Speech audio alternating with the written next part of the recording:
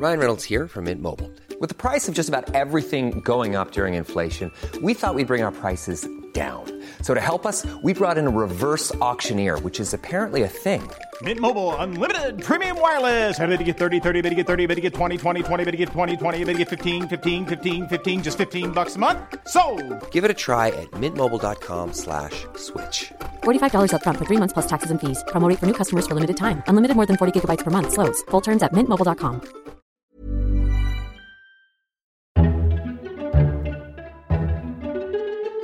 Welcome to FT Politics, a weekly podcast on British politics from the Financial Times. I'm Sebastian Payne, and in this week's episode, we'll be discussing the triggering of Article 50 and the introduction of the Great Repeal Bill. I'm delighted to be joined by George Parker, the FT's political editor, James Blitz, Whitehall editor, political correspondent Kate Allen, plus Henry Newman, director of the Open Europe think tank. Thank you all for joining. For a change, let's begin with Brexit, and for once, it really has been a big week. On Wednesday at around midday, Theresa May sent her farewell letter to the EU, triggering Article 50 of the Lisbon Treaty. She addressed the House of Commons to kick off the 2-year countdown to leaving the EU at the same time. Aside from a few extra developments on devolution, there was nothing hugely new in what the Prime Minister said, but there was a slightly different tone. Instead of the strident talk about making Britain the Singapore of Europe, it was a different acknowledgement of the difficulties ahead and all friendly talk of a new partnership with the EU. So George Parker, when the Article 50 letter came, it was about 6 pages. Was it as you expected? And do you agree with me there has been a slight shift in tone from the government? Yeah, I think there's been a definite shift in tone. I think that was the most notable fact of the letter, really, was the language, the talk about being a sincere and constructive negotiating position, the fact that there was none of the language that we've heard in the past about the government being prepared to walk away without any deal at all. So I thought the tone was very positive from the government's point of view, with the notable exception, of course, of the perceived threat in the letter, the suggestion that somehow there was going to be some linkage between Britain's security cooperation with Europe and an economic deal on trade. That was the only bit of code steel that I read. There was no talk of walking away with money or any of that kind of thing. It didn't say we'd withdraw security cooperation, but it would be weaker if there wasn't a deal. And its opinion seems to be split. Some saying it's a statement of the facts, which is that if we have no deal and we bomb out of the EU, then of course ties are going to be weaker until they can be repaired. Well, hopefully at some point. Others say, well, actually, this was a straightforward threat from the UK government saying, you better give us a deal, or if you want cooperation terrorism, it's not going to come from us. What do you think it is? Well, I think it was a statement of fact, but I think it was presented in a clumsy fashion. The fact that you were linking together a number of paragraphs, a security deal and a trade deal, was bound to invite some in the media, particularly the Eurosceptic press, to put the two and two together and say it was a threat. And you saw that with the Sun headline, your money or your life, for example. Bit different from the FT's headline this week. Well, indeed, because I thought actually if you cut through it and if you spoke to the European capitals who had been prepared to expect exactly this language about security, there was no reaction there. And I thought that ultimately the story was about the positive tone of this. But facts can be made on the ground by newspaper headlines. People read the newspapers in foreign capitals. And for the following 24, 48 hours, you have people like David Davis, the Brexit Secretary, and Boris Johnson, the Foreign Secretary, going around trying to hose everyone down, just trying to reassure them this wasn't a threat, it was just a statement of fact. Exactly, and we've heard already from some in the EU the idea of linking economic access with security is not really on the table as far as they see it. Now, obviously, it is there as an issue as part of the negotiation, but they're publicly at least saying that they're not going to countenance these two things as linked at all. No, and I think that's right. And I think the Europeans correctly calculate that Britain takes part in these European justice and policing operations because it helps maintain British security. It's a two-way thing. Exactly. It's not just a generous gift. And I think there's also an understanding in Europe, because they're used to these kinds of negotiations, that if you're in a negotiating position like Britain, where you've got very few cards in your hands, you need to bring something to the table. Otherwise, you're going to leave with nothing as well. And the fact is that one of the very few things that Britain can bring to the table in this negotiation is the so-called security surplus. And at the very least, it helps to create a sort of atmosphere of goodwill, if you can say you're bringing something to the table. And in Donald Tusk's letter later in the week, where he set out the EU's negotiating position, he talked about the need for a new security partnership. So in any negotiation, you need to create goodwill and the sense of progress towards a common objective, which you can do on security, I think, to help to ease the wheels of a negotiation when they're grinding a bit with things like the money question. One of the things I was quite struck with on Article 50 Day was lack of dissidence from everyone, from both sides, that a lot of the Remain supporters who have been quite vocal about the Prime Minister's strategy seemed to be at least pleased that she was taking a softer, more conciliatory tone. And on the other side of it, the most hardcore Eurosceptics, they just seemed overjoyed. You know, it was Jacob Rees-Mogg, the MP for North East Somerset, said in the House of Commons, it described Theresa May as a 21st century Gloriana returning with her Brexit deal here, which I thought is an interesting thing to look forward to, because for me, this is the peak of Theresa May's authority over UK politics, that from both sides, there's no opposition at all. Nobody is saying they would have done things differently. You know, I spoke to a former aide of David Cameron's recently who'd said if we were in this position, we would have done everything exactly as Theresa May has done it. So there's a general consensus around that, but soon she's going to have to compromise, whether it's security, whether it's money, or whether it's trade, or whether it's a transition deal. But the fact is, at the moment, she's in a good place. That could all fall apart very quickly when the talks begin. Yes, it could. And I think you make a very interesting point that both sides seem to be pulling their punches at the moment. And there's an iron discipline, particularly on the side of the Eurosceptic wing of the party. As you say, this is the moment they've been waiting for. Britain's exit from the EU is now underway. It would seem churlish of them to be critical of the Prime Minister at this stage. But you're right that the concessions will come. Now, it will be interesting to see if at some point John Major's prediction that these people who are now being very loyal will one day turn against her come true, because the fact is in any negotiation you start quite high and you end up somewhere in the middle, and that gap between the middle and the high starting point is the area that the Eurosceptics will be worried about, because the concessions will all be those which upset the Eurosceptic wing of the party, not the pro-European side. So we've got three issues that when these talks begin, that's not going to be for a while yet, it's in the summer, that both sides want to get sorted very early on. We heard that from Michel Barnier, who wrote in the FT this week outlining essentially Europe's stall for the beginning of their negotiations, and from Theresa May in the letter. And the first one is the so-called Brexit bill. This is how much money the UK owes the EU for commitments, and based on who you talk to, it could be a number from 0 to 60 billion. There's a big gap there. And the most interesting thing of this was a paper from the Bruegel think tank, which is a very well-respected institution in Brussels, which suggested that the figure will probably fall somewhere in the middle at around 30 billion euros. Now, to me, it would just seem the most sensible thing for Theresa May would to get that as low as possible, spread it out as long as possible, and just move on from it, because it's clearly going to be a sticking point. But do you think her party would let her do that? I think so. And I think if you look at any negotiation, the Bruegel think tank seems to have taken the 60 billion euro starting point of the European Commission and the 0 starting point of some Eurosceptics and split the difference. And we probably will end up somewhere in the middle, but it's not actually a legal issue. It's more of a political issue, really, how much Britain is prepared to pay for access and for continuing participation in various programmes in the European Union. Can she sell that politically? I think she probably can. I think probably anything above £20 billion starts to get a little bit tricky. But don't forget, in the end, the Eurosceptic wing of the party focus on one thing, which is getting out of the European Union. If that money can be spread, as you suggest, over a number of years, it can be dressed up in different ways, paying for security programmes, maybe paying for science or security facilities in Eastern Europe, something like that. That can be made to sound okay, particularly if business is egging Theresa May on and saying we need to make this payment to get good access to the single market. Second thing is going to be citizens' rights, and I think both sides are very clear that they want to secure them, and how and exactly this happens is quite complicated, but essentially all EU citizens in Britain will be allowed to stay, I think. We don't know yet when the cut-off point is going to be. There was talk that it might be Article 50 Day, but I don't think we've had confirmation of that. Then in return, it's going to be the same thing for British citizens abroad. And again, from both sides, there seems to be a general consensus. They don't want to start uprooting millions of people. No, I think this cut-off date will actually be the day when we leave the EU in 2019. I think the Article 50 thing has been blown out of the water slightly. I think you're right. I mean, what you're focusing here is on the three first things that come up in the negotiation: the money, the citizens' rights, and then the question of the border in Northern Ireland. That's the third one. That's the third one. So you've got three things that link there. The toughest one by a mile is the money. Yeah. But the other two things are technically extremely difficult to sort out. Politically easier. But politically much easier, because if you think about it, the interests of Britain and the EU are aligned in both cases. They both want to guarantee the rights of citizens living in the UK and abroad, and they both want to have a frictionless border in Northern Ireland and no disruption to the peace process. So it's quite clever, I think, the way that those three things have been bundled together. Going back to what I was saying earlier, in a negotiation you need progress on some things, even while things are getting a bit bogged down on the other thing, which in this case will almost certainly be the money. The one thing I would say about the money is there won't be an upfront agreement on the sum, the precise sum. There'll be an agreement of some sort on the mechanisms or the parameters, working out the sum, how you might work the sum up.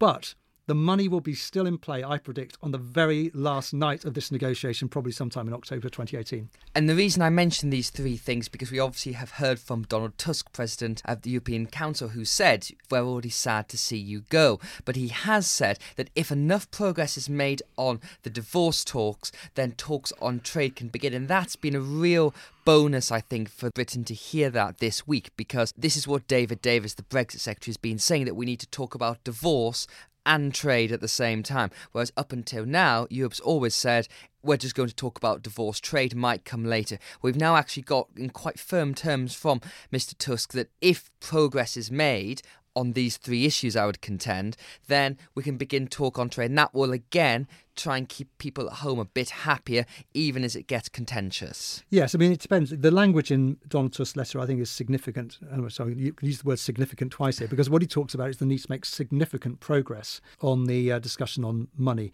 And that could mean quite a lot of progress, or it could actually mean not very much. In Brussels, it's a very flexible expression.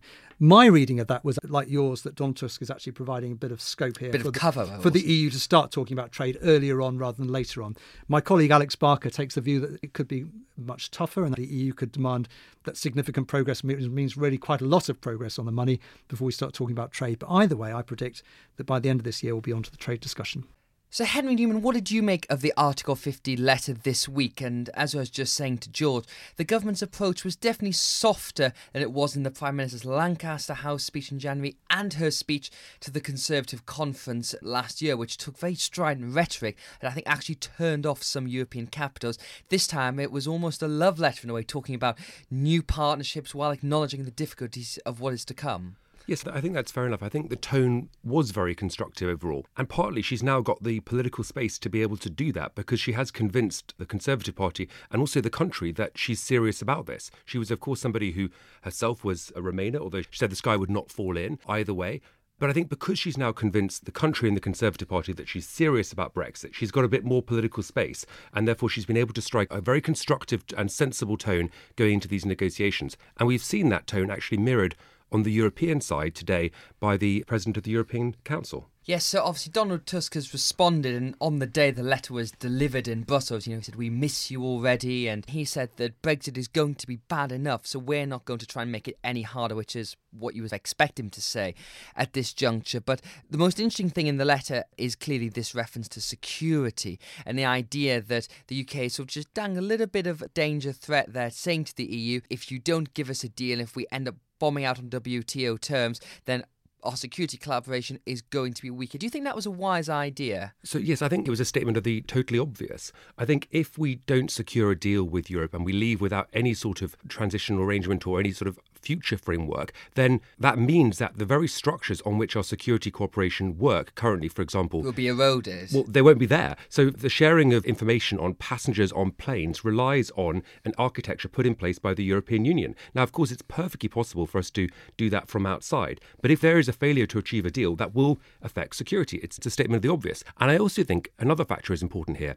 If around that negotiating table, the 28 countries descend into acrimony, then that will mean that it's much harder to seek agreement, for example, on sanctions or other security aspects. So there's also that angle that if we fail to achieve a deal because our relations are broken down, and that will affect security. So I don't think it was an unreasonable thing to say, actually. Let's just talk about transition for a moment, because, as you said, we've heard from Mr. Tusk, who says that if enough progress is made on some of the key areas, which essentially means money and Northern Ireland and EU citizens, then we can begin to talk about trade. But still hasn't been much talk about this transition deal, and clearly the UK doesn't want to find ourselves sitting here this day in 2 years' time with having this cliff edge. They want to have a smooth landing out of the EU.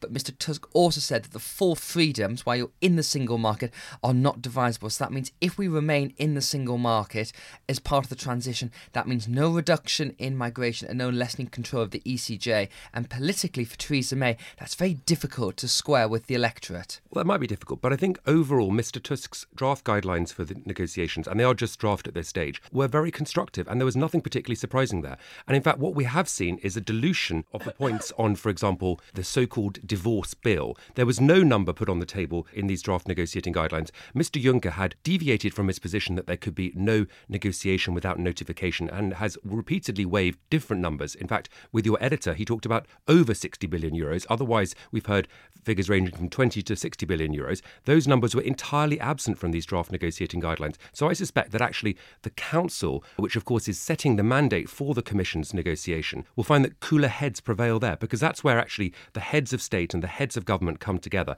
And we know that it's in the interests of those capitals across the 27 to find a good deal with Britain. And you're right that, of course, in terms of the actual transitional arrangements, there will be problems to resolve. And the EU has been broadly clear that a transitional deal will require the structures of the ECJ, the European Court of Justice, as an overseer. But again, I think the key point here is actually that the Council has entered into a very constructive spirit on the negotiations. And how confident do you feel about getting a deal at the end of this? Because people that I've spoken to in DEGSU, the Department of Exiting the EU and what have you, think that there's a 30% chance that we won't get a deal. And in European capitals, it's even closer to 50% because obviously the whole process is so complex. Now, I agree with you entirely that it's been a very good start, probably the best start you could hope for given the circumstances. Yes. But there's still going to be a lot of bumps ahead. Look, it is complicated, absolutely. I think there are broadly two options. One of which is that if the bureaucrats and the officials in Brussels, particularly running the Commission, seek to drive the agenda or allowed to drive the agenda, they will say this is all very bureaucratic and all extraordinarily complicated. But we know that the economic case is overwhelming for a proper agreement on future trade between the UK and the EU, also on customs cooperation, something that my think tank did some work on this week. But because your Open Europe advocates that we should jettison the customs union as well as the single market, which Theresa May has fudged slightly. She so far hasn't completely committed to that, but we're clear that unless we leave the customs union, that we can't seize the opportunities of Brexit. And yes, there are some costs from leaving the customs union, but net, there'll be many more benefits from leaving and being able to not just sign future trade agreements with the rest of the world, but more importantly, have actual control over our overall trade policy.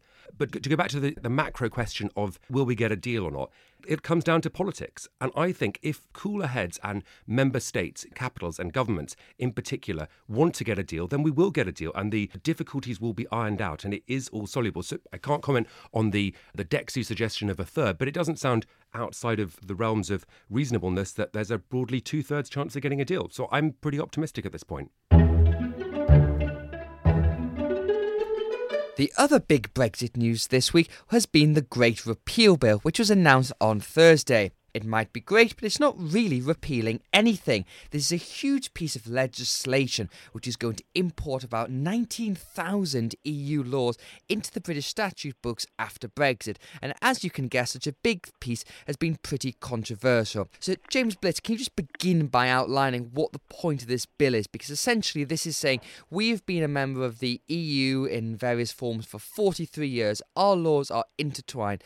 On the day that we leave the EU, whenever that day is, that law must have to continue, and that's what this is about. So can you explain what the bill will do and why it's controversial? Yes, what's basically happening is this. The government recognises that there's the possibility of having a lot of regulatory uncertainty when we leave the EU. So what it's saying is we will take the entire body of EU law as it currently stands, about 19,000 items, and we're going to bring it into UK law. So that's there. It's then saying we're going to amend bits of that so-called acquis so that it is in line and makes sense with the situation that we're in once we leave. And that should be a technical amendment process that doesn't carry out an enormous amount of reform, but basically, for example, where there's a reference to an EU body, then refers to a UK body. Alongside that, there will be the passing of quite a large number of primary legislation talking about bills. 13 or so, Yeah, 13 or so. Actually, 15 is what people will roughly say,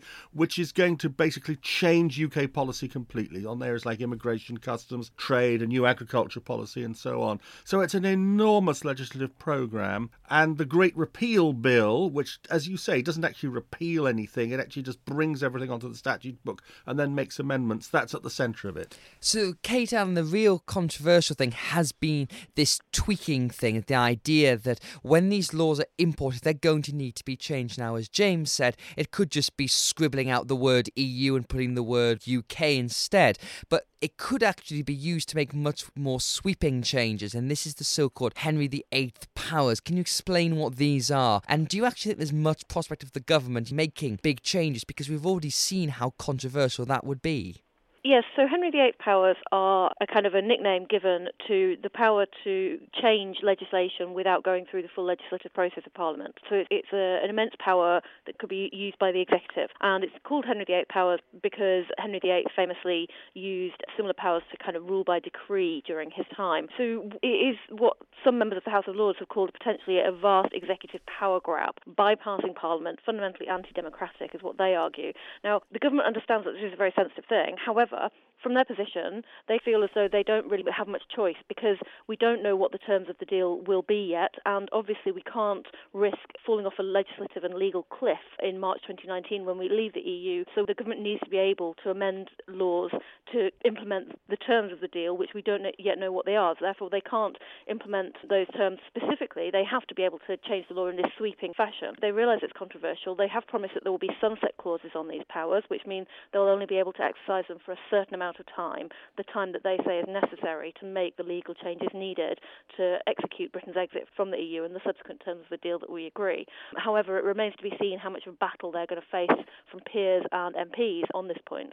Because there's not really any alternative, Kate, is there? Because it would either be blocking up Parliament for the next, who knows how many years and decades to replace all these laws. So those who are saying this has to be done are simply saying there is really no alternative here. And on the oversight thing, one suggestion I've heard this week is there could be a new select committee or some kind of body like that would be able to call relevant secretaries of state to ask why they are changing laws in certain ways. Do you think that's a possibility? Well, the white paper this week said that they would use the normal secondary legislation process to go about this. The normal secondary legislation process, secondary legislation, I should say, is a kind of a less sweeping form of scrutiny. So primary legislation is a bill, it's an act of Parliament, it goes through both houses of Parliament, MPs and peers can amend it, can force the government to consider amendments, and so on, and then it faces this final stage called ping-pong, where the two houses bat it back and forth until they're both settled on it. A statutory instrument, by contrast, can only be a yes or no answer.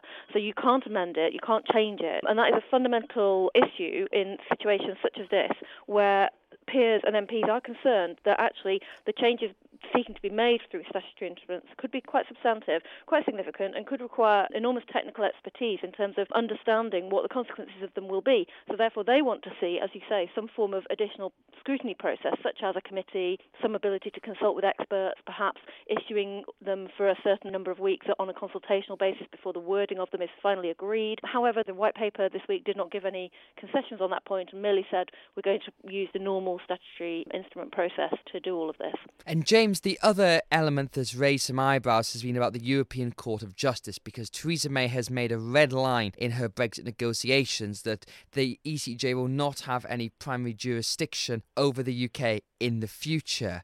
But that's not quite what's going to be in the Great Repeal Bill, because all the past case law is going to stand. A lot of those controversial rulings that I think contributed to Brexit in the first place are going to stand until they are then superseded in the future. And there's going to be a lot of people on the right of the Conservative Party who'll be quite unhappy at that. Yes, they will be. But the reality is that the idea of making a completely clean break with the ECJ... It's another Tina alternative. There is no alternative. I mean, it's simply not possible to do it. It just isn't. Because if you just take a look at, for example, at the entire industrial sector in the UK, areas like chemicals, aviation and so on, they come under about 34 regulatory bodies, all of which operate under European Court of Justice law. If you suddenly turn round to these industries in the UK and say, right, you're coming away from that, they're effectively in a regulatory no man's land unless you can set something up brand new in the UK. And I think the government is beginning to concede that the idea of setting up 34 new regulatory bodies in the 2 years we've got is just unthinkable. And so there is going to have to be some overlap. This idea that there can be a bonfire of all ECJ regulations in the UK in the next 2 years, it's just not practical. And if the far right of the Conservative Party wants to go to the wall over it, there's going to be a real problem, I think. I think that it's going to be the future-looking element that's the key thing on this, because I think Mrs May's obviously calculated that, as you said, it would be far too complicated to do this if you tied up to everything else we've got to do in the 2 years of the Article 50 talks. But I think it's making sure where the ECJ's role is in the future. And she sort of fudged that a bit this week when she was talking about Brexit, because obviously I think the idea that the ECJ will rule on human rights and what have you, that is going to be a red line, but it still may have a role to play in trade negotiations in the future. Kate, just talk briefly about devolved administrations, because one of the things we did hear from the government this week was the first hint that any of these returned powers from Brussels might not stick in Westminster. They might go to Edinburgh, Cardiff or Belfast. There's not been any details on that, but this begins to be looking like something the government to appease those concerns from Scottish nationalists and Irish nationalists that Westminster is dictated down to them, and there might be some sort of collaboration here on the Brexit process, which has obviously riled a lot of people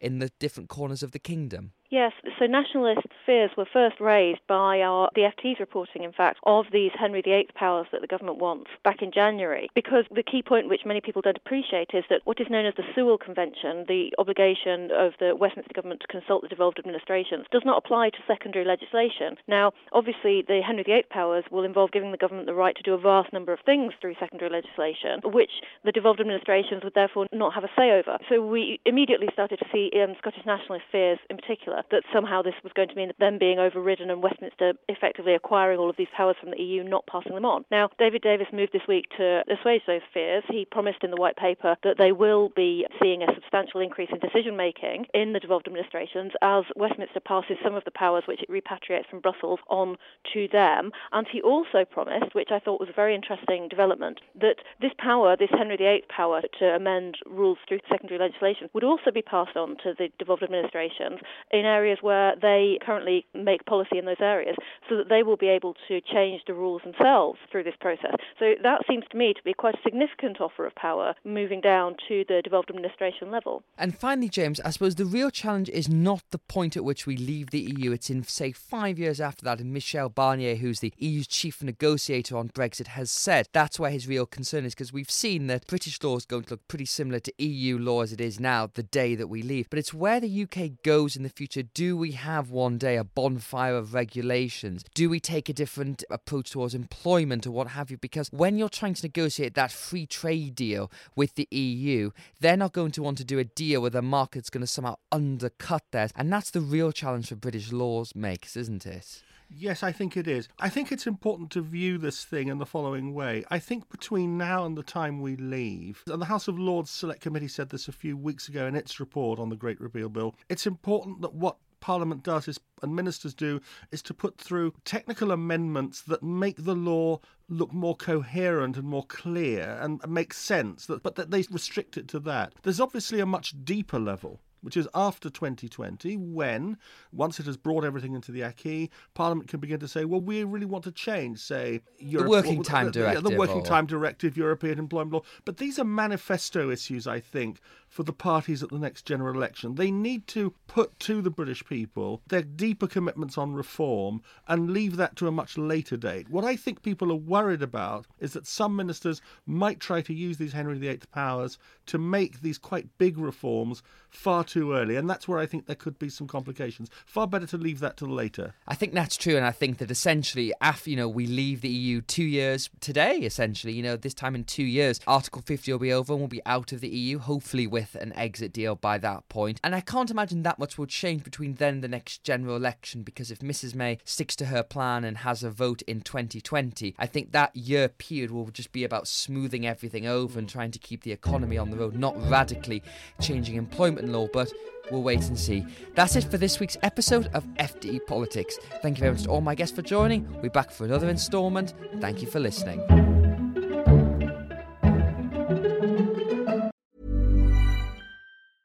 Even when we're on a budget, we still deserve nice things. Quince is a place to scoop up stunning high-end goods for 50 to 80% less than similar brands. They have buttery soft cashmere sweaters starting at $50, luxurious Italian leather bags, and so much more. Plus, Quince only works with factories that use safe, ethical, and responsible manufacturing. Get the high-end goods you'll love without the high price tag with Quince. Go to quince.com/style for free shipping and 365-day returns. When it comes to your finances, you think you've done it all. You've saved, you've researched, and you've invested all that you can. Now it's time to take those investments to the next level by using the brand behind every great investor, Yahoo Finance. As America's #1 finance destination, Yahoo Finance has everything you need, whether you're a seasoned trader or just dipping your toes into the market. Join the millions of investors who trust Yahoo Finance to guide them on their financial journey. For comprehensive financial news and analysis, visit yahoofinance.com, the #1 financial destination, yahoofinance.com.